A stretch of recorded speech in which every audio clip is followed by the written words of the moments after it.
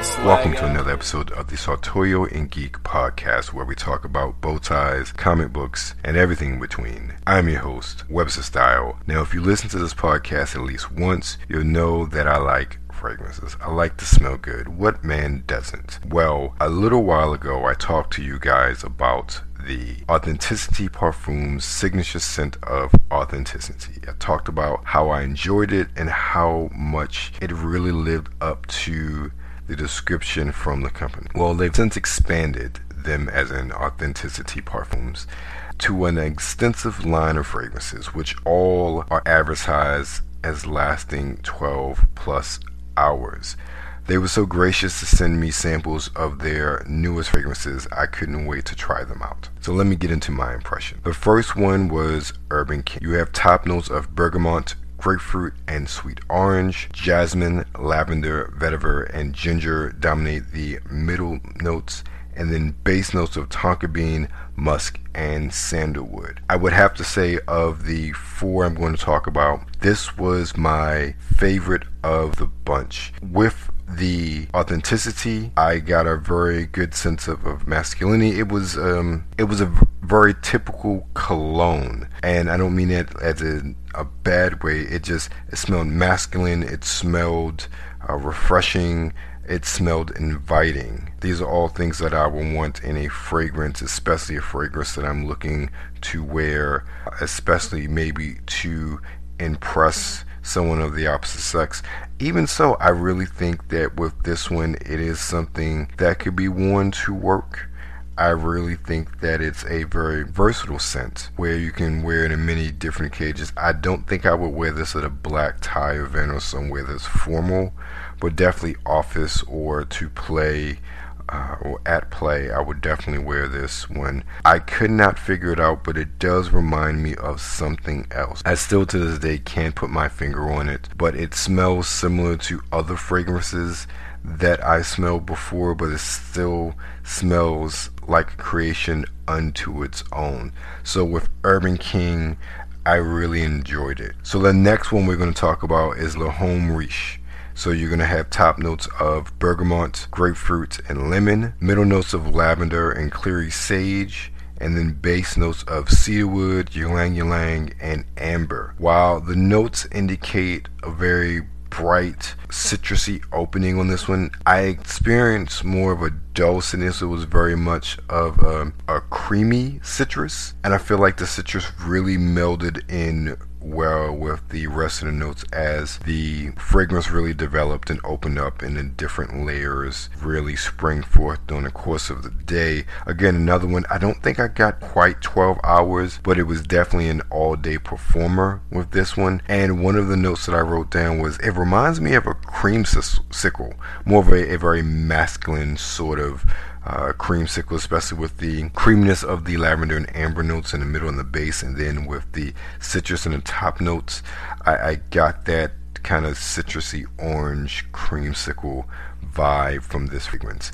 Not saying that's a bad thing at all. It's a very pleasant and wonderful scent. The next scent is Barbershop, and you're going to have top notes of bergamot and lemon, middle notes of sweet basil, fir, and oak moss, and then base notes of patchouli, cedarwood, and musk. This one lives up to its name. It's a barbershop sort of fragrance. It is definitely one that I can see very easy to put on, easy dumb reach, as you say. Very good for various occasions, work, play, maybe even a formal occasion. Might be a bit of a stretch, but I think it could still work. It is a very pleasant fragrance. It is a very easygoing fragrance. And again, I still got that 12-hour duration from Barbershop. The last one in the collection is Summer Vibes. This is, I believe, their newest fragrance. It is, as you can imagine, aimed toward the summer season. You're going to find top notes of bergamot, bitter orange, green apple, and tangerine. Middle notes of lavender, balsam Peru, hemp, and then sandalwood, vetiver, amber, and musk for the base notes. Now, with my impressions of this one, the top notes of the bergamot, bitter orange, and other citrus, it doesn't open with an aroma that I feel like is very bright and as zesty as the note description would indicate. I actually got a little, it was very lemon pledge-y to my nose. It wasn't off-putting in any way. However, it just was unexpected and not what I wanted from the fragrance. However, once it was able to develop during the day, and especially as the lavender and the balsam and the hemp, it really gave a lovely earthy element to the fragrance that I really dug. The base notes really gave a kind of creaminess, a bit of sophistication to it, especially with that vetiver and the amber. I really enjoyed that part of it. I think that with me, with that opening, I probably would have enjoyed it better if I wasn't in an enclosed space. One of the things I noticed later on in the day when I went out was that I really picked up a lot of the fragrance when I got out into the heat. It performed well in the heat of the summer, but by that point in time, I was well past the opening notes and very much into the base and the heart notes with that one. So at the end of the day, you have a company in Authenticity Perfumes who claim 12-hour plus projection or performance on all of their fragrances. While not all stood the test of 12 hours, all will definitely power you through a workday. And with the prices they offer for their bottles, I believe most of the bottles, at least at the time of this recording, are selling for 50 mLs for about 30 to 40 to 50 bucks. It's definitely going to be worth your money. Again, this is not an advertisement for them. They did not sponsor this. They just sent me a couple samples in the mail, and I was appreciative, and I'm talking about what I like. So I enjoyed all of them, and there are definitely one or two from this bunch I will probably pick up in the near future. So that's my take on the House of Authenticity Parfums. We're going to take a break and then come back.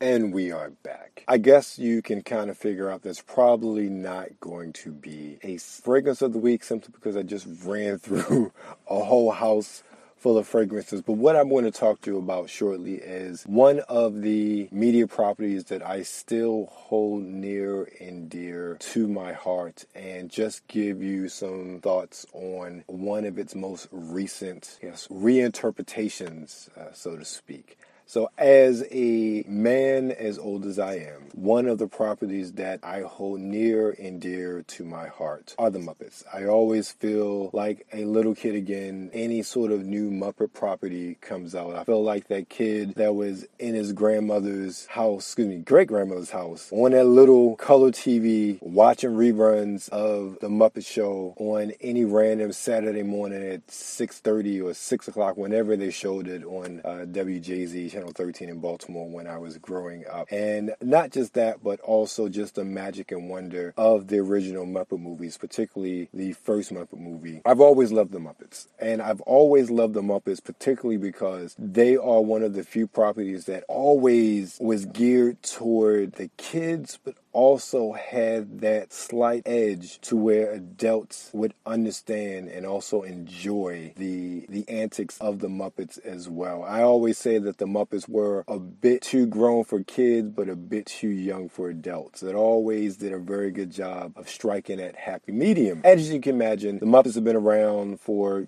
decades now, and with that, they've been reinterpreted, reimagined many, many different times. The most recent reimaginings were the two Muppet movies put out by Disney, The Muppets and Muppets Most Wanted, which I loved. Well, I loved The Muppets. Muppets Most Wanted I just thought was good. And then you had the ABC series, The Muppets, that came out, which I actually rewatched. The first episode originally came out in 2013, if I remember correctly. And I rewatched the first episode after I finished the season of Muppets Now, which I'll get to in a second, which is why we're talking about this. And it was a lot funnier than I remember. It was sort of that, the Muppets in that documentary style show with the backstage scenes of a late night show hosted by Miss Piggy, very much in the vein camera style that was all rage back then, like The Office.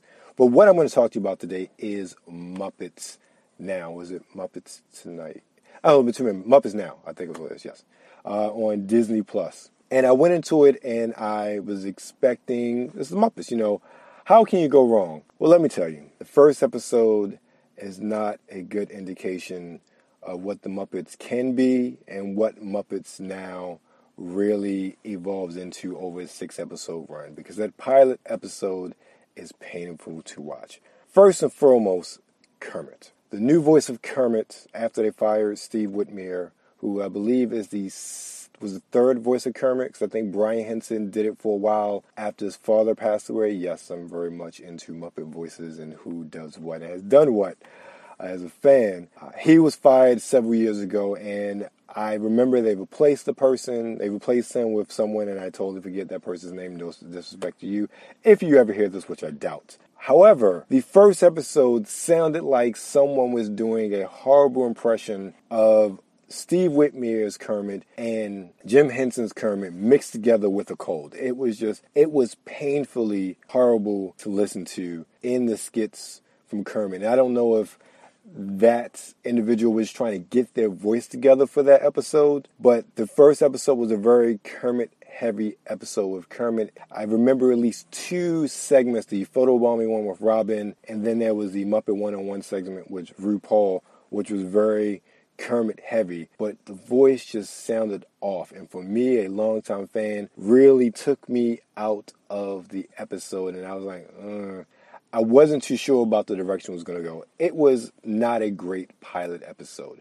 If I wasn't a diehard Muppets fan, I probably wouldn't have watched anymore. The segment, the one-on-one with RuPaul, was not entertaining at all. I really hope and believe that these segments are totally unscripted because they come off that way, and there was just no sort of chemistry whatsoever with RuPaul and Kermit going back and forth and building off each other. It was really painful to watch. And a lot of the other segments, the Swedish Chef segment on this particular episode was not funny at all. And I liked the Swedish Chef. It was just really painful. But being the diehard Muppet fan that I am, I stuck through it and went back every single week. And let me tell you, it got better from episodes 2 through 6. And yes, there are only 6 episodes. One of my biggest pet peeves about the show is that Miss Piggy's lifestyle segment was on every episode. I could have really done without that on every episode.